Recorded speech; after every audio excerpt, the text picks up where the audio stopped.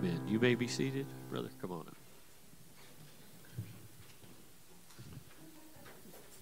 Good morning, everyone. Well, what a blessing to be able to say that. Oh my goodness, you look so good.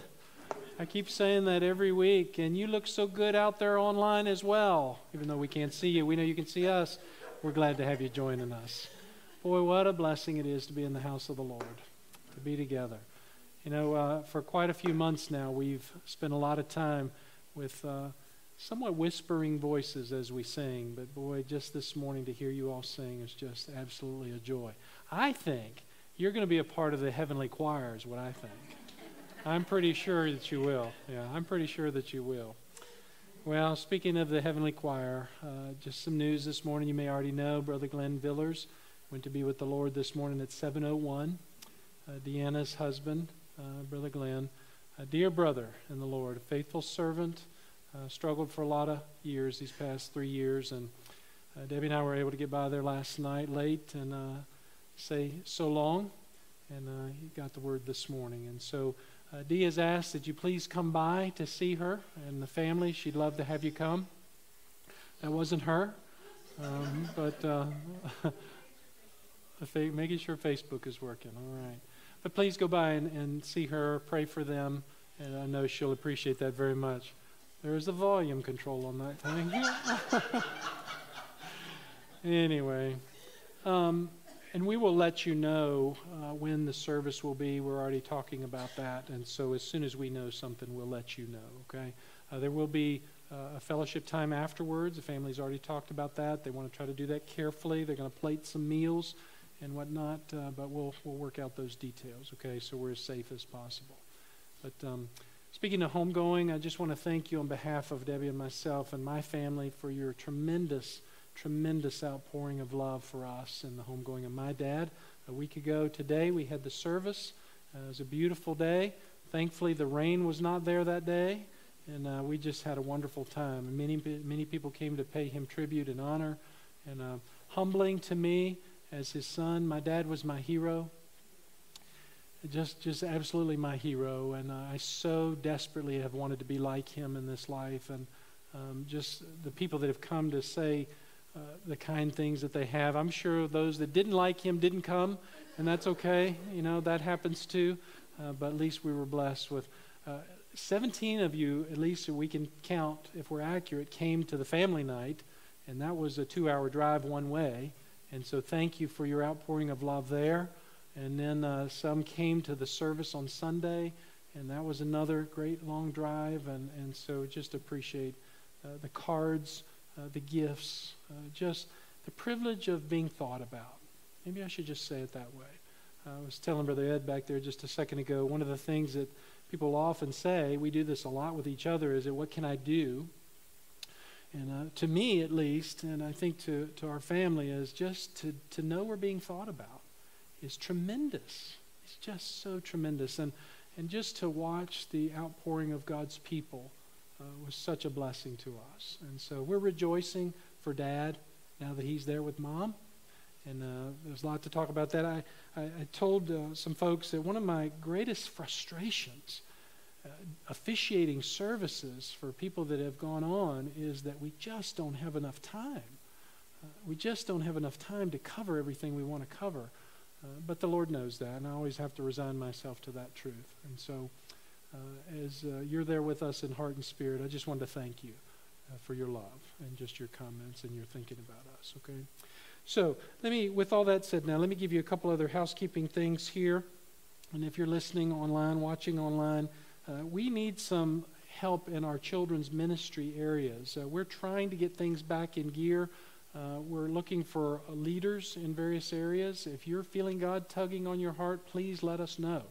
And we're praying for you.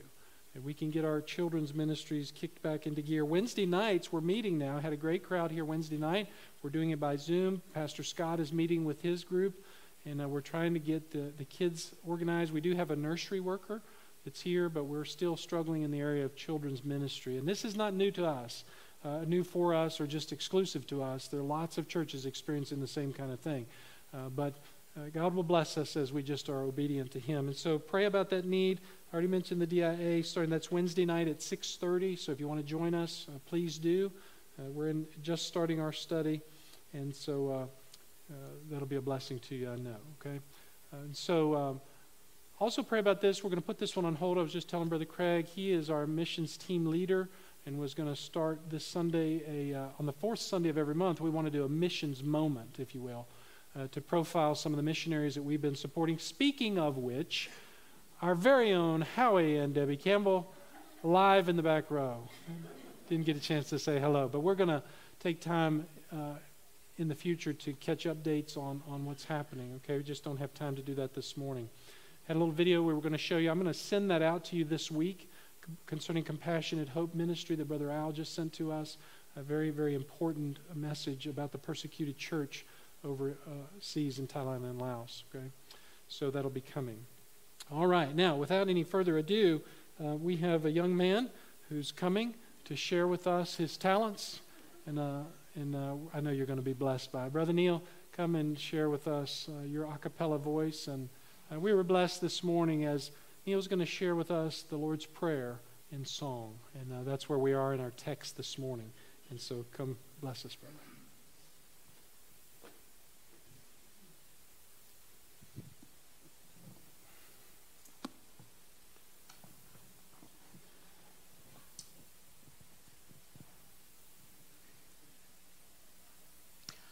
Our Father, which art in heaven, hallowed be thy name.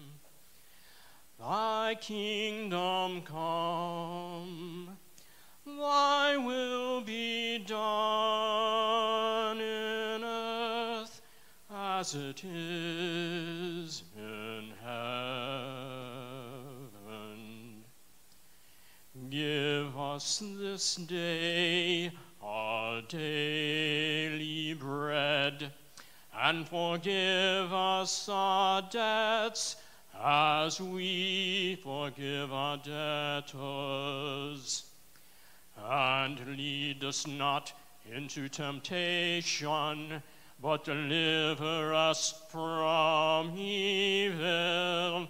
For thine is the kingdom, and the power, and the glory, forever.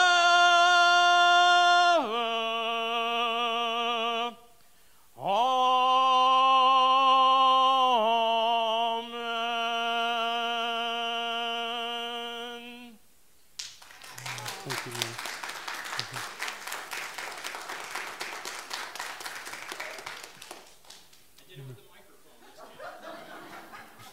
It was off in the earlier service. Thank you, Brother Neil. So I am not going to be singing the message, but that was a good intro. Thank you, brother. That is a very critical and important part of the Scriptures, this prayer that the Lord has left for us. And so we want to look at that this morning as we're working our way through his sermon in chapter 6 of the Gospel of Matthew. So turn there, if you will, and we're going to let the song be our prayer this morning as the Lord gave it to us in that way, and then talk about what the Lord's meaning is behind it. So Matthew chapter 6, and I want to back up, though, to give the context, because it's been 2 weeks since we were together and didn't get a chance to meet, at least as far as this. And speaking of which, I did this morning, but a big hearty thank you to Brother Hamp for filling in last Sunday at the last minute. You know, I'm testing these guys just to see how ready they are. And let me just say this, though, in all seriousness, I am so blessed personally as the pastor to have people to call upon who can just take over and do what's necessary. You know, I struggle with those in leadership that have a hard time letting go. And my heart is just to see you grow and take ownership of church life and spiritual life. And all I had to say was, Hamp, listen, here's the situation. He said, don't worry about it. We'll take care of it. And I don't have to check on anything else. And that's a joy. I mean, that really is a blessing. That's a tribute to us as a church. You know, Christy in the back and all that goes on back there. Boy, she does the Houdini act almost every Sunday and pours her heart into this. I told her this morning, I said, I'm going to rob you one day from your full-time job and make this your full-time job. She said, oh, I love that. So we got her number now, right? We got her number. So we'll make that happen, hopefully. But anyway, so thank you, Brother Hamp. Okay, well, let's look at the text. If you'll stand and honor the Lord in His word, we'll pick up in verse 5. When you pray, you're not to be like the hypocrites, for they love to stand and pray in the synagogues and on the street corners so that they may be seen by men. Truly, I say to you, they have their reward in full. But you, when you pray, go into your inner room, close your door, and pray to your Father who is in secret, and your Father who sees what is done in secret will reward you. And when you're praying, do not use meaningless repetitions as the Gentiles do, for they suppose that they will be heard for their many words. So do not be like them, for your Father knows what you need before you ask Him. And now for today, pray then in this way. Our Father who is in heaven, hallowed be your name. Your kingdom come.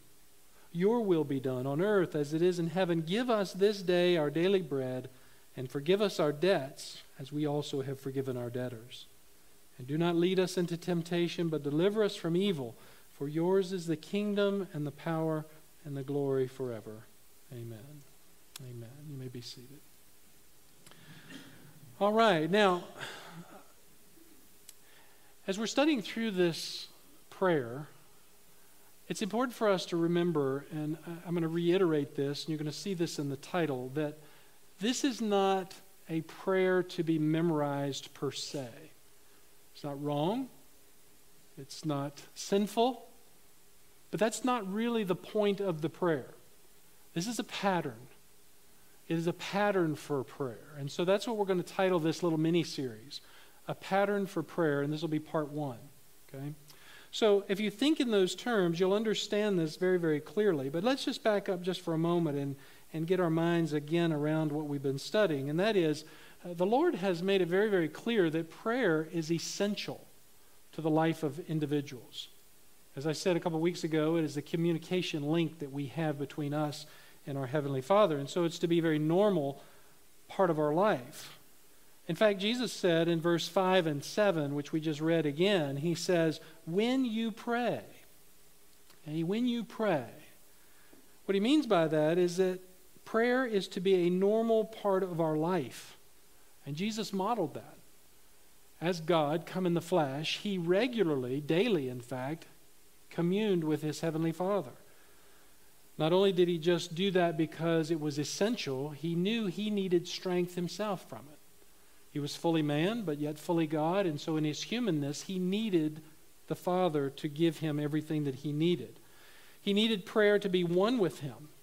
They were one in spirit already, but again, Jesus had come and given His earthly life to be fully human, as much as He was fully God. But knowing those two distinctions, He knew that He needed His link with God to be continual. And so daily communion was essential for Him, for everything that He had come to do, which was to follow everything and repeat everything the Lord had commanded Him to do and to repeat. In fact, in John's Gospel, chapter 5, verse 19, Jesus said, truly, truly, and anytime you see that, you know Jesus is serious, so listen.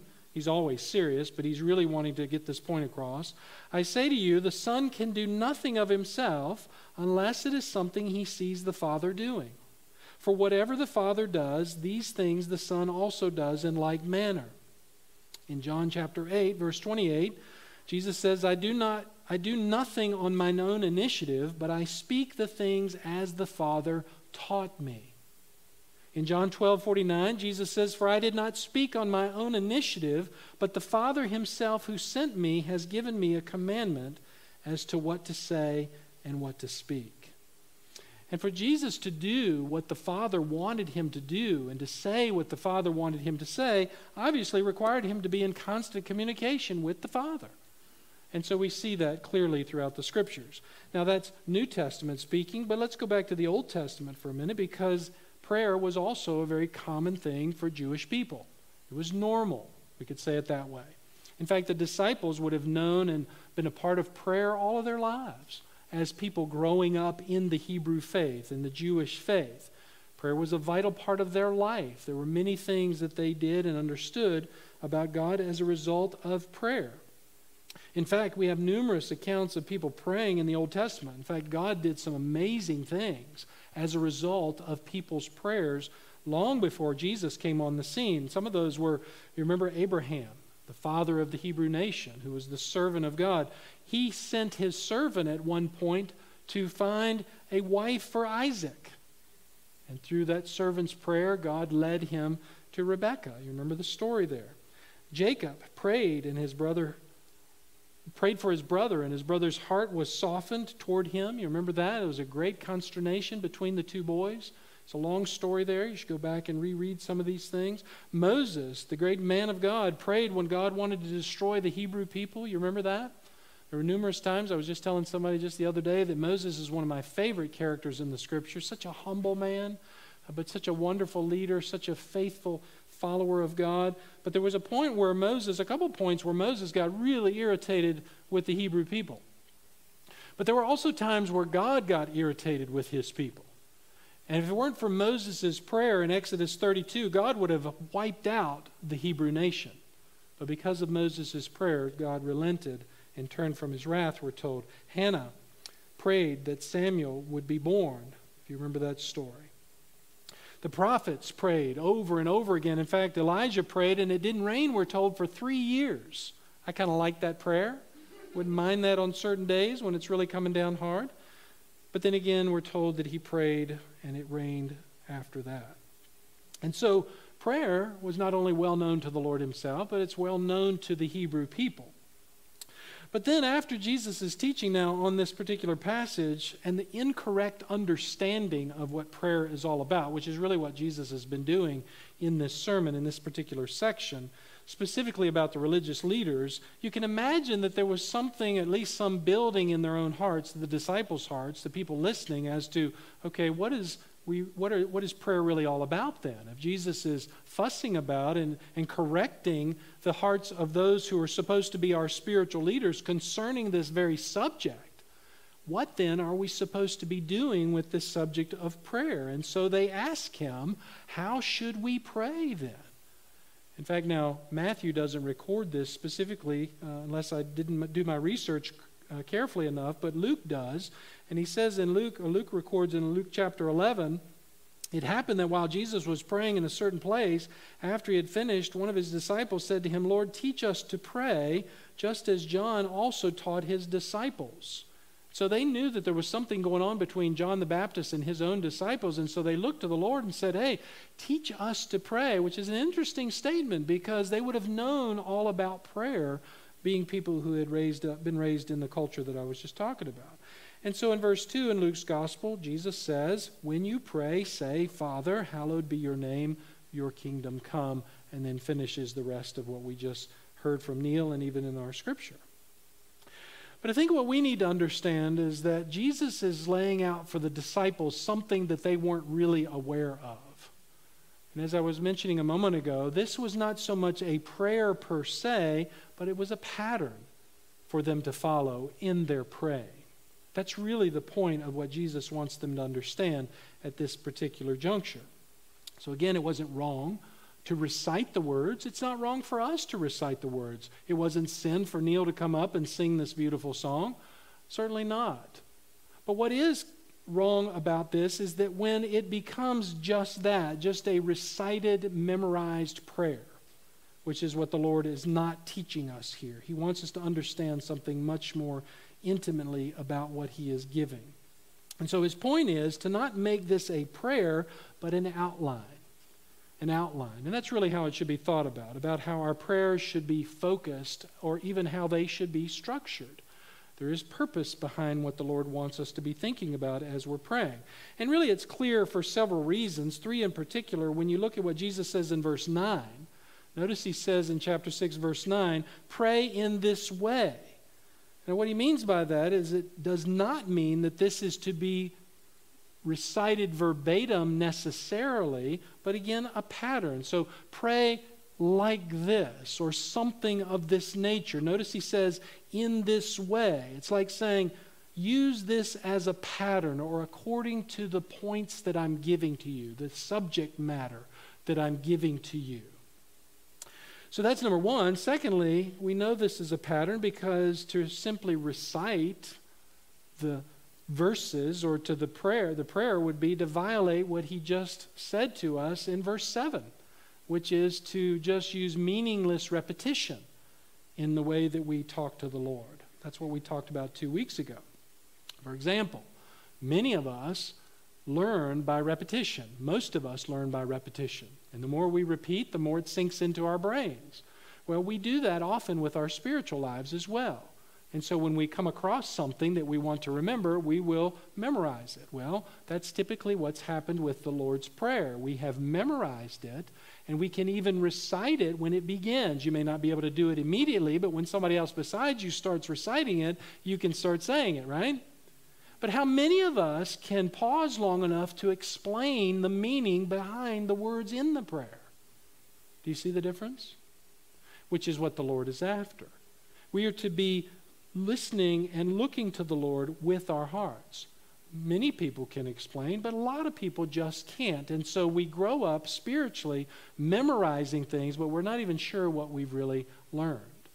And so we don't want to do that. And thirdly, and I guess we could say finally, that we know it's a pattern because we don't have any record in Scripture of a prayer being recited by memory, really anywhere, as the standard, as something that God affirms.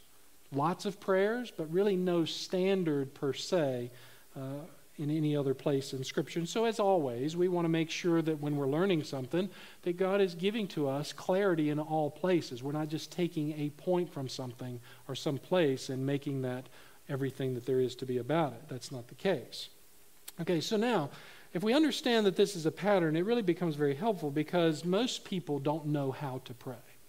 And that's just being honest. In fact, many people have said to me over the years, Pastor Bruce, please don't call on me to pray in public because I don't feel comfortable. And I understand that. I know some people are private and they just don't like that. But often it is generated from the heart that says, I really don't know what to say.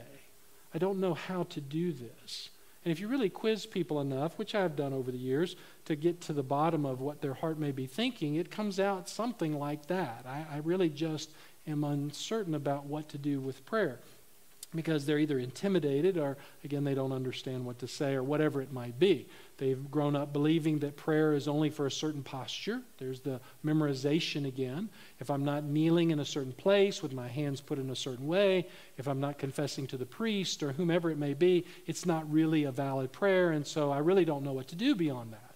And so all of this filters in to our thinking, and the Lord knows this as He watched the hypocritical leaders recite prayers for themselves to be seen. Remember, we saw that 2 weeks ago. Jesus says, don't be like that. That's not real praying. And so as He's helping them to see what prayer is, they then say, well, then teach us to pray, Lord.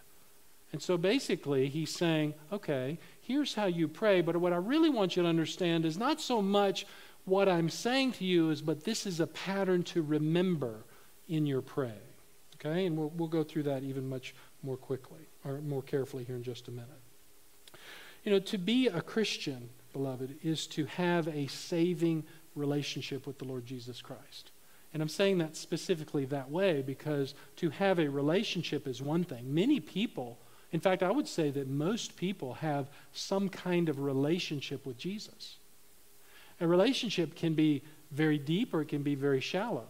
Most people, when they hear the name Jesus, have some kind of awareness of Him. That's relational to its own way, in its own way. But it's far different to have a saving relationship with Jesus, a personal relationship with Him. We know what it's like to be personal, right? We are personal this morning. We have connection and communion. And so there's a vast difference between just knowing about Jesus and having a personal, saving relationship with Him, understanding that He gave His life so that we could be rescued from the penalty of our sin. That's why he came, to build within us a spirit life with him so that we know what salvation is all about, so we can be with him just as joyfully. We were talking about my dad is in heaven right now, my mom is in heaven, and Brother Glenn is in heaven even as of this morning. We're confident in that because of this knowledge that God has given to us because of the work of Jesus Christ. That is a personal saving relationship. It is not a system of just do's and don'ts. That's not what a relationship is all about. And many people live just that way. As long as I do this and I don't do that, then maybe I'm okay, but still feel like they're walking on shaky ground and probably should feel that way because God wants us to have a personal relationship with him. Just a quick story. Just last week, before my dad started going down further, one of the caregivers and I were talking because she had come into the room and Dad couldn't really respond at this point, but they had a great relationship. And so she went to his top dresser drawer and she opened it and she says, "Mr. G," that's what she always called him. She said, "Mr. G, I need a coin." Now she's talking to Dad. Dad can't respond. And I'm just listening to all this. And I said, "Oh, what do you need?" She says, "I got to scratch my lottery tickets." I said, "Oh, okay." You know, I didn't feel like that was the time to do a lot of biblical teaching. I probably should have, but I didn't take the opportunity to do that. The Lord will forgive me for that, I feel. So anyway, she takes and she goes and she sits on my dad's bed there. He was in a hospital bed beside his regular bed, and she begins to scratch the tickets. And she says, "You know, my brother buys $100 to $200 worth of tickets a day." A day. I said, "No." And she said, "Yes, he does." And I said, "Good grief." She said, "But he wins, and he wins big at times, but boy, he's lost a lot." She said, "Probably lost more than he's won." Well, that's kind of beside the point that I wanted to make here. But anyway, she says this, "But you know what he does?" She was really funny. She said, "He takes some of those lottery tickets that he hadn't scratched yet, and he puts them in his Bible." And I said to him one day, she said, "Get those things out of your Bible." She said, "Don't you have any respect? That's the Bible. Get them out of there." And I thought to myself, that's kind of typically how we respond to spiritual things. You know, we have this tendency to think God is over here and I'm over here, or vice versa. And as long as the two are separate and distinct, then we're okay, right? But that's not a personal relationship, right? A personal relationship is that there is communion between the two openly, to where there's no secrets. And there's a oneness here. And that's what the Lord is really pushing for here. And so we could stretch that even further with some illustrations and simply say that just to give, for example, to the church without prayer and communion with God, the giving's great, but it really doesn't have any meaning spiritually unless there's great communion with God in the midst of the giving. Right? This is what we're commanded in Scripture. Pray about what we're to give. Give sacrificially, but commune with God in prayer over the giving. We could use the fasting illustration. We've talked about fasting and done fasting as a church over the years. Fasting has its value, but really it's just withholding food and starving yourself unless there's prayer behind it and the purpose of what we're really doing the fasting for. Trying to just live a righteous life on your own without communing with God on a regular minute-by-minute basis is really pointless. It's good, but it doesn't have the effect that God is looking for without prayer. And so people need desperately to know how to pray and what to pray. Otherwise, our prayers become very selfishly focused. We start focusing on us. And you and I have talked about that over the years. We're really good at focusing on you and me individually, aren't we? We love ourselves. And so our prayers end up being a lot about ourselves. Again, it's not wrong to pray about our own needs. Don't hear that. We should do that. God wants to hear those things. But it's not so much about what we need to be focusing on first. And so the Lord now, in his purpose, wants to turn the hearts of the disciples to God, number one. Number one, when we're praying, God wants our hearts to be turned to him. And he will supply everything we need in this life. Everything. I'll reiterate that at the end of the message. Philippians 4:19. God will provide. And he will do it according to his will. 1 John 5:14. Whatever we ask him, as long as it's according to his will, he hears us. Okay? Now, he always hears us, but in the purpose of his divine work, He responds in the way that he knows that's best for us and for his purposes for us in this life. And so, again, Jesus' point is not only do we need to pray, but there are some critical things to remember in our prayers. Prayer should be obvious, in other words. That should be normal for us. It should not be uncomfortable for us. It is a communion with the Lord, but he is saying there's some things to remember because of who you are praying to. Okay? Because of who you're praying to. Now, just again, to give you a little bit of an outline of how this works, I'm just basically covering the intro this morning. We're not going to get through this by any stretch. It's going to take a couple messages. Verses 9 through 10, in your outline mind, if you will, are going to focus on God. And you'll see that very clearly.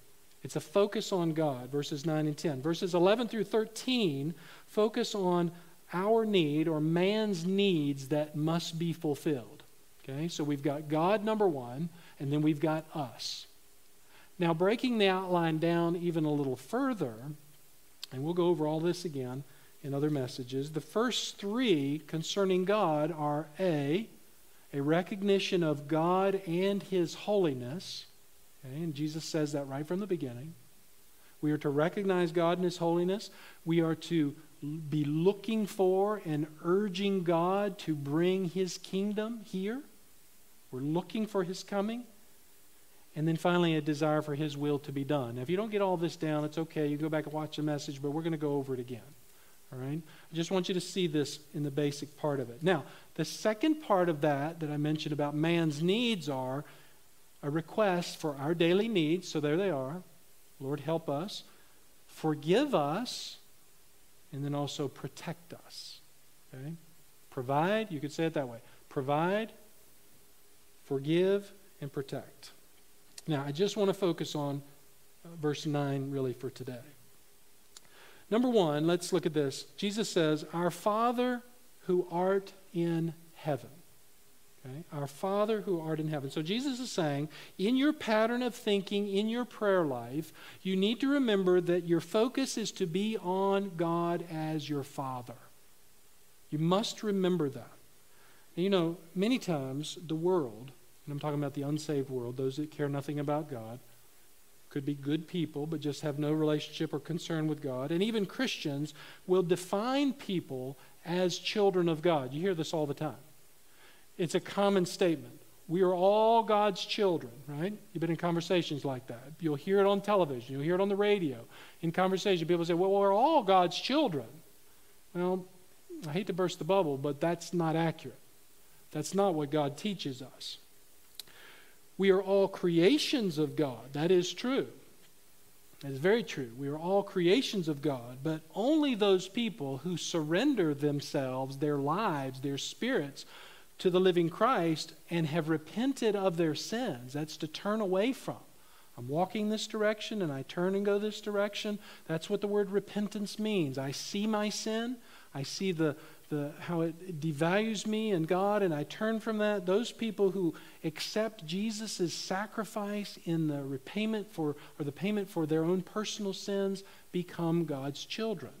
And that's what the Bible teaches us. Notice this in John chapter 1, verse 12. As many as receive him, that's Jesus, to them he gave the right to become children of God. Notice he didn't say creations of God. We're already creations. He says, as many as receive Jesus, to them, to those people only, he gives the right to become children of God. In Romans 8:14, for all who are being led by the Spirit of God, these are sons of God. The Spirit of God lives in those people. Those are the true children. Galatians 3:26, for you are all sons of God, but watch this, through faith in whom? Christ Jesus. That's why we're children of God. Otherwise, we're creations of God. And you say, well, then wait a minute. If that makes us children of God, then who are the other people and who do they belong to? Who's their father? Well, Jesus addressed that too in John chapter 8.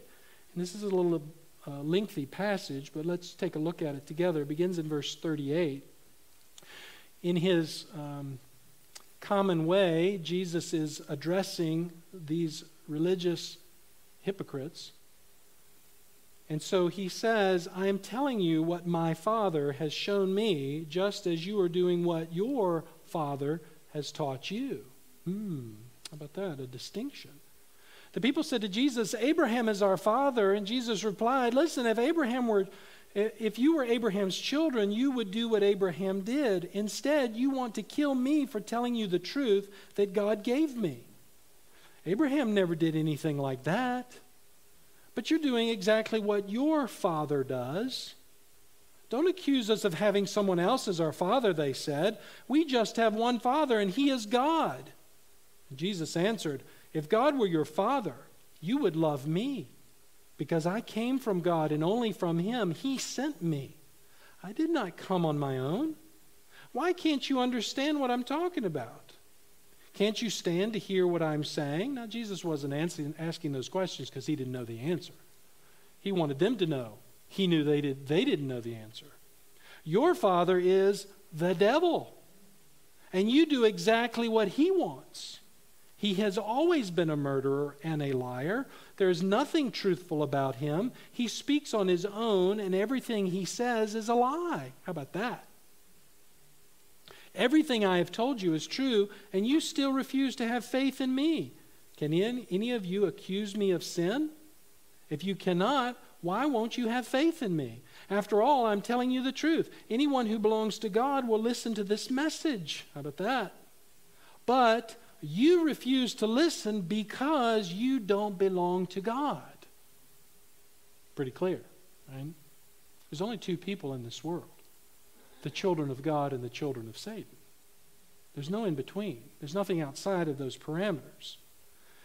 And so simply when Jesus is giving the pattern for prayer, as we go back to the point here now, he starts by saying, in your prayer, whenever it is that you're praying, you need to always remember to whom you belong. Don't forget that. He is your Father. You are then his son or daughter. That's very critical. So act like it. Live your life like it. If you belong to the Father, then be a child of the Father. And remember that your communication with him is critical. It's necessary. You know, I'm so amazed today of how little respect there is for fathers. Some fathers, unfortunately, probably deserve it. But there really is very little respect for fathers and even parents in general. You know, children say to their fathers things that I would never dream of saying to my dad. Even in my most frustrating times with my dad, I would never say the things that some people say about their fathers and how they even refer to their dads. What words they say about their dads, or even how they ignore their dads. It's really tragic in the society that we're living in, the culture we're living in. And that kind of thinking, though, begins to breed in the hearts of individuals their concept of who God the Father is. We'll talk about that more in just a minute. But like this one illustration of how we really should be thinking of our fathers, he teaches us kindness by being thoughtful and gracious, even at home. He teaches us patience by being gentle and understanding over and over. He teaches honesty by keeping his promises to his family even when it costs. He teaches courage by living unafraid with faith in all circumstances. He teaches justice by being fair and dealing equally with everyone. He teaches obedience to God's word by precept and example as he reads and prays daily with his family. He teaches love for God and his church, and he takes his family regularly to all the services. His steps are important because others follow. That is a great, simple illustration of how an earthly man should be living. Unfortunately, a lot of people don't, and so we have this lack of concern and regard for what fathers are to be. And so the point that I'm making here is that as Jesus is developing this pattern for us right from the get-go, he's clearly articulating to us, remember this, children, he is your Father. Treat him that way. Now, the difficulty for many people is they don't have an earthly father to relate to a heavenly Father with, and so they don't know how to do that, and that's why Jesus is teaching on the subject. It's why we need this. He's basically saying, forget about what you've learned, or what you feel or what you sense from your own earthly existence, and listen to what I'm saying. If you have the Spirit of God living in you, look at him as your Father. There's a distinction there in a good way. And to know God as Father then brings a whole different light and powerful meaning behind the emphasis of prayer in several ways. Number one, to know God as Father removes fear from our lives. Now, you may not be able to identify with some of these points, but again, that's why Jesus is teaching on these things, so that we begin to see God for who he really is. And this was a critical thought for the people about fear in God, because the pagan worshipers of Jesus' day lived in incredible fear of their gods. I'm talking about fear. They were terrified of their gods. And so this would be a shocking kind of a statement to him, as Jesus says, consider him not just as your God, but he is your Father. That would be totally foreign to them. Some of you this morning may be saying the same thing. I have a hard time conceptualizing, not me, but I'm saying this in the third person, that God is my Father? What? Some people would say, I don't even know how to relate to that. Well, that's exactly where the people listening to Jesus would have been. Can't relate to that. And so Jesus uses these words very, very carefully. And so he's saying, listen, as you begin to understand that God is your Father, remember, he is not only your creator and your God, but he is your daddy.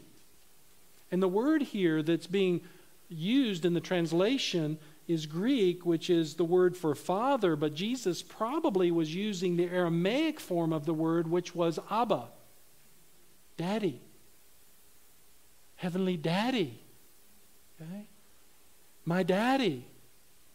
Now, a lot of people don't call their dads daddy, but some people do, but you understand the intimacy of that. And that's really the point here.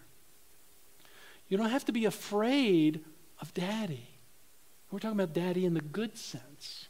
Daddy who's the loving man, the kind man, the gracious man, the encouraging man, the providing man, and all these things. We should respect him.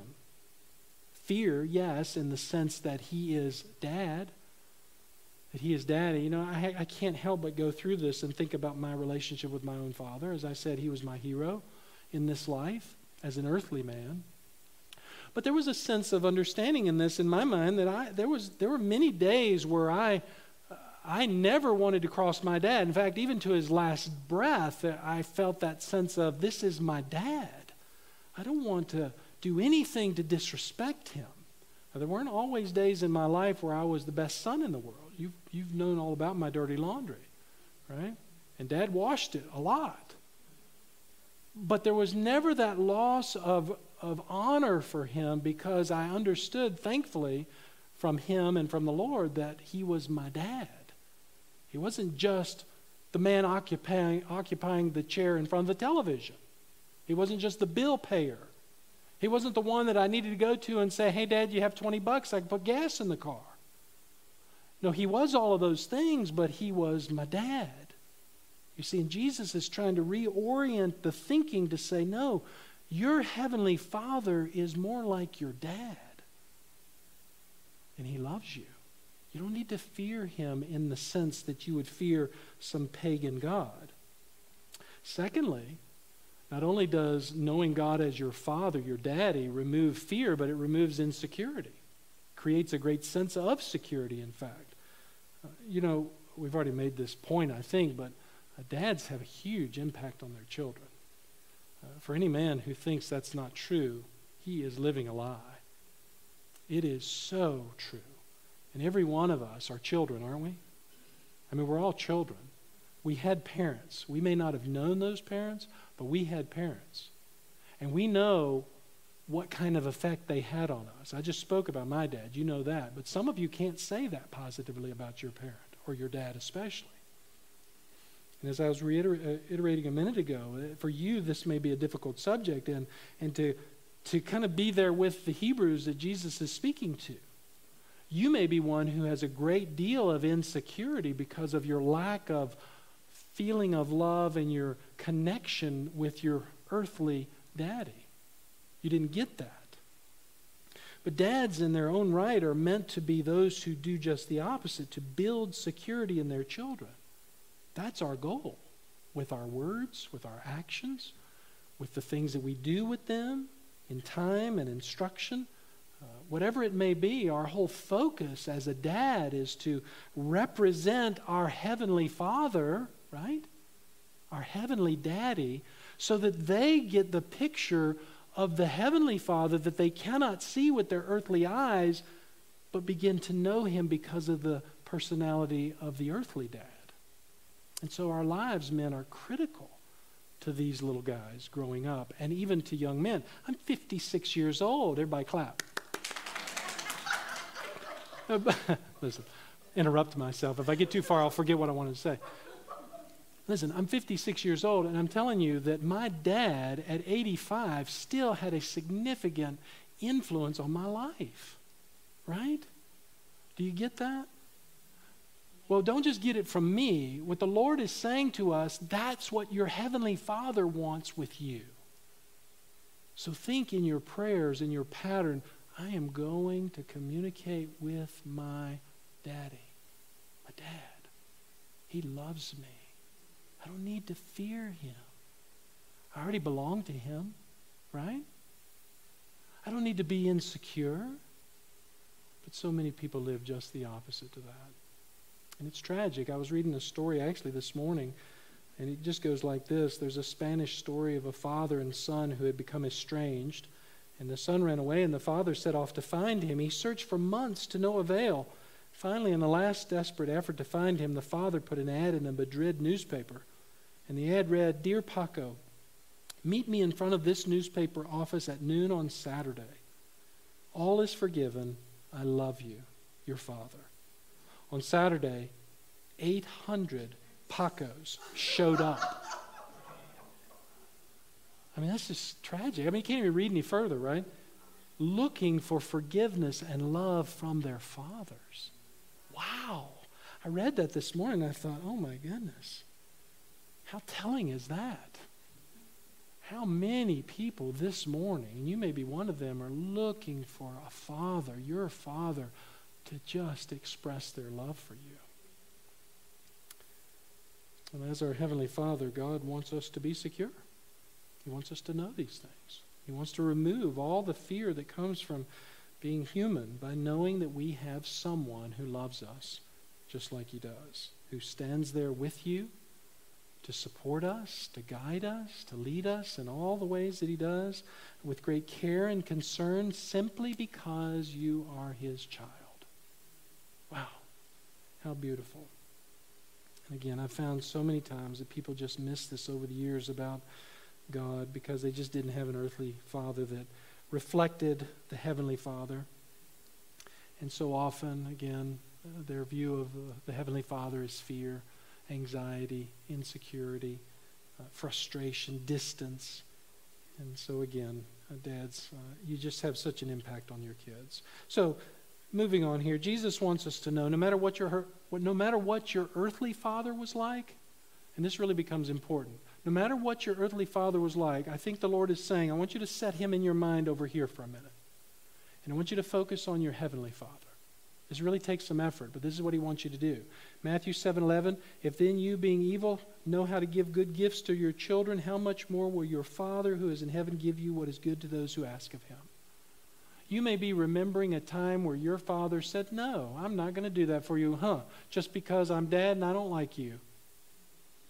But your Heavenly Father's saying, you know what? I love you so much that no matter what your need is, I will do everything to provide that need as I know you need it. It's beautiful. Matthew 10:27, my sheep hear my voice, and I know them, and they follow me. I give eternal life to them, and they will never perish. Listen, think about that. As my dad breathed his last breath, as Brother Glenn breathed his last breath this morning, I believe with everything that the Lord's truth is there, that they were ushered into an eternity with their Heavenly Father. That's what the Lord is saying here. They'll never perish. No one will ever snatch them out of my hand, Jesus says. My Father, who has given them to me, is greater than all, and no one is able to snatch them out of the Father's hand. I and the Father are one. Listen, if the Father does this and I commune with him regularly, I do exactly what he says, nothing negative is going to happen to his children. They will be safe forever. And just this last week, I got a call from a family that I'd been working with over the years and hadn't talked to them for quite a while. And they called and said, hey, we'd like to come in and talk with you about something. The husband had a friend that he had worked with for many years that took his own life just a couple weeks ago. And this friend, the man who came to see me, was really, really struggling with that. And they're not a part of our church. But wanted to know what I thought and what I learned the Bible says about our security, and even in a situation like that when a person takes their life. And what a joy it was to go back to verses like that and be able to say, it was wrong for that person to take their own life. God gives us life, God takes our life, right? We don't need to ever go through, so this is not permission to commit suicide by any stretch. But I think what the Lord is saying here is that even in desperate times when people in their sinfulness and their lack of thinking clearly, whatever the reasons, God is saying, you're secure in me. Now, some will teach the opposite of that, but I don't see that in Scripture. Now, again, I'm not giving permission to commit suicide, so don't run out of here and commit suicide, okay? Don't do that. Good, I'm going to heaven. God, Pastor said I could get there early, and I'm just going to do this. No, I'm not saying that, okay? What I am saying is that through the tempting power of Satan and sinfulness, there are times where people fall into great weakness and they take their life. Those who belong to the Lord and truly have belonged to the Lord are safe in the hands of the Lord. Now, we could question if the salvation were real. That's a real question too. But just suffice it to say, when we're safe in the Father's hand, we're safe in the Father's hand. Okay? Now, thirdly, knowing God as our Father removes loneliness. As all of us experience loneliness at times, Jesus was very clear. The Old Testament is even clear. The writer of the Hebrews is clear that God will never leave us. He will never desert us. Some people live some miserable lives because of loneliness. You may be experiencing that right now. Some of my pastor friends, we've been talking about this. It's just, there's a loneliness that's just kind of crept in on us, right? Through all this COVID thing. That's why it's such a blessing to be back together, isn't it? Satan wants nothing more than to separate us because he knows the effects of loneliness. This is why solitary confinement is so effective on prisoners. You'll destroy the mind by isolating them from humanity. But our Father says, listen, in your darkest moments, I will never leave you. I will never leave you. So to know God as our Father is to remove all insecurity, no matter what life throws at us, no matter who rejects us, no matter what has caused us to be the way we are in this life, our Heavenly Father, our Daddy, is always with us. So Jesus says, when you pray, never forget that He will never leave you alone. He's your Father. You see all of these subjects. That's why this is a pattern. That's why it's not encompassing in all these these few verses, because there's so much behind them. We have to think of these things thoroughly. In fact, I was thinking about also the thief on the cross who died with Jesus, actually the two thieves. You ever wonder what their parents were like? I never thought about that really until just recently. And then as I was putting this together, I thought, here we have these two men that both were convicted criminals. That's what the crucifixion was all about. Jesus was there unjustly in that sense, fighting to be on the cross to pay our debt as the perfect sacrifice, but unjustly in a legal sense. But here these two men were guilty of their sins, their crimes, but yet the one has a heart and turns to Jesus in the last minute. But you just wonder, what was it in their life that caused them to be there? I guess it's just kind of another argument to the importance of dads, the importance of fathers. So you can leave it at that if you want. Jesus said to them in Luke 23, today you will be with me in paradise. Don't you see how he just slices through all the things that we deal with here? He just cuts right through it all. Listen, in that one statement, you can just hear the Lord in His compassion saying to that dear man, because you have turned your heart to me, on this day you will be not cast into outer darkness. You're going to be with me forever. Unbelievable. I hope you think like this. Okay, let's keep going. Fourthly, knowing God as our Father should keep us from being selfish. This should be pretty obvious. It's so easy to be selfish, have that me first attitude. You know, that's what sinners do, and we're all there. And so to help us get rid of that selfishness from our life, Jesus says, remember, you're part of a larger family. Notice in the verse there again. That's why he says, our Father. The prayer doesn't say, my Father. It says, our Father. Well, what does he mean by that? Well, God has lots of children, right? They're not just in this room. They're all different colors, different makeups, live in all parts of the world. And so God says, listen, remember, you have lots of brothers and sisters. And that doesn't mean, of course, that just what we talked about, he doesn't have time for you. He does. He has all the time in the world to do that. But he's saying to us, remember, your life is not about you. There are many involved in this. You are all God's family. And so, if he chooses to bless one over the other, what business is that of yours? God does what God does. You don't need to be selfish about it. You don't need to get all bent out of shape. If somebody has a talent that's different from the other one and that talent gets noticed and the other one doesn't, and who cares? Because God is working his plan perfectly in each of us. We should rejoice in our brother or sister's life, right? We should enjoy what God is doing in another person's life. So often our times are like, I'm so thankful God is doing that for you, and all the while in our sinfulness we're going, why isn't he doing that for me? Right? We just so easily flip these things around. Boy, I'm so excited for you and the blessing that you received, and in the back of our minds somebody might be saying, well, why didn't God do that for my son or daughter? You see how selfishness just comes out so quickly? And God says, listen, if you remember that you're part of a big family and God can encompass all of this easily, you don't have to worry about what somebody gets and you don't get. That's sin. Just accept the fact that he's your daddy and you got lots of brothers and sisters. And he loves them all. And you need to do the same thing. David understood these kind of things so well. Listen, he just wanted to praise his father in Psalm 139:14. He says, I will give thanks to you, for I am fearfully and wonderfully made. Listen to how he saw himself. Wonderful are your works, and my soul knows that as very well.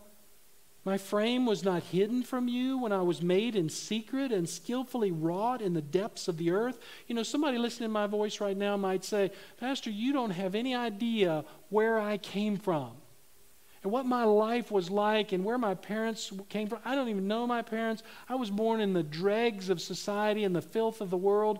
Well, you know what the scripture says? God knows. You were not hidden from his view when he made you. David says, your eyes have seen my unformed substance, and in your book were all written the days that were ordained for me. Wow. They're ordained. Listen, my dad took his last breath at 8:56 last Wednesday morning. You know why? Because that was the day ordained for him. Glenn Villers took his last breath on 7:01 this morning. You know why? Because that was the time ordained for him. And David is acknowledging this. Listen, we don't need to be insecure. We don't need to be fearful. He is our daddy. Our days are ordained. How precious also are your thoughts to me, O God. How vast is the sum of them. It's like, God, I know you can't stop thinking about me. Just yesterday, Debbie and I were late coming back because our son Nathan was promoted to major in the Army. And we were there for a little ceremony, and guess who was taking pictures? We were. We're excited, right, for our son. We wanted to be a part of that. Well, David is saying here, listen, how vast is the sum of your thoughts towards me. Your Father, our Heavenly Father, beloved, is snapping pictures like crazy. I mean, can you imagine his selfie arm? This is my son. Now you say, well, he would do that with Jesus. No, yes, of course he would. But he's also saying, you are my child. Get in the picture. Right? And I have this problem always hitting the wrong button.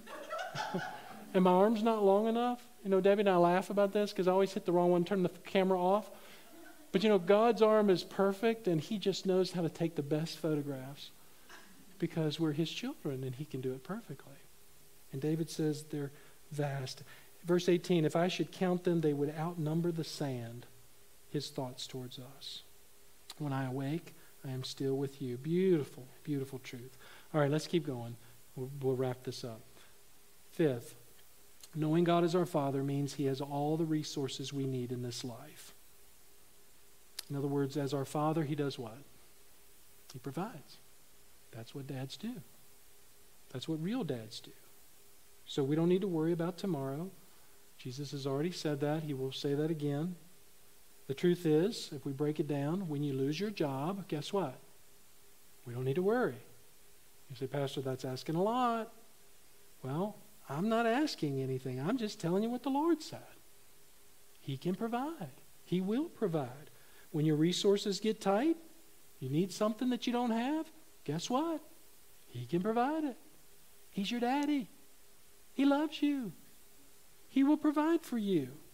Listen, Psalm 50 verse 10, for every beast of the forest is mine, the Lord says. The cattle on 1,000 hills. I don't know what that really means. I've thought about that a lot over the years. I've used that phrase, but all I can imagine as a country boy growing up and looking out at the fields and looking at the cows, I'm thinking, man, that's a lot of cows. Verse 11, I know every bird of the mountains. You know, just the other day, y'all going to have make me sit down because I'm going to just keep talking. Just the other day, I was walking into our shed. Debbie and I were walking in the shed, and there was a little bird in there. I was like, oh, man, he's going to get stuck in here. And so we left the door open, and I guess later he got out. But, you know, as silly as it sounds, to us at the moment, he was just a bird, right? But the Lord says, I know every bird of the mountains. The Lord knows that little bird right there and cares about that bird. And we'll see again this more as we get through these passages later. How about this? Everything that moves in the field is mine. Everything. And of course, how could we forget Philippians 4:19? Here it is. God will supply all our needs according to His riches in glory in Christ Jesus. And many of you are great testimonies to that very truth. Listen, to be a child of the Father is to have everything we need in this life. And that means emotional too. That means everything. Not just physical, not just tangible, but internal. God will work in our hearts to meet all our needs. All of them. All of them. Right? I was so blessed, as I finish up my thoughts about Dad, when he was taking his final breaths, this truth really came home to me. As I was watching the caregivers around him, my brother and I were standing there, and the caregivers, and as Dad was just, his breaths were getting shorter and longer in between, I was just overwhelmed with the care that God was providing for him in his dying moment. And this verse just began to ring in my mind as God says, I will provide all your needs. And I felt him saying, Bruce, even in your dying breaths, I will provide for you.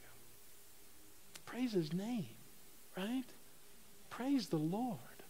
Folks, listen, we don't have to be afraid. We don't have to be insecure. We don't have to wonder. God says, in your prayers, remember this. I'm your Father. I'm your daddy. I love you. I'm going to provide for you. I'm going to take care of you.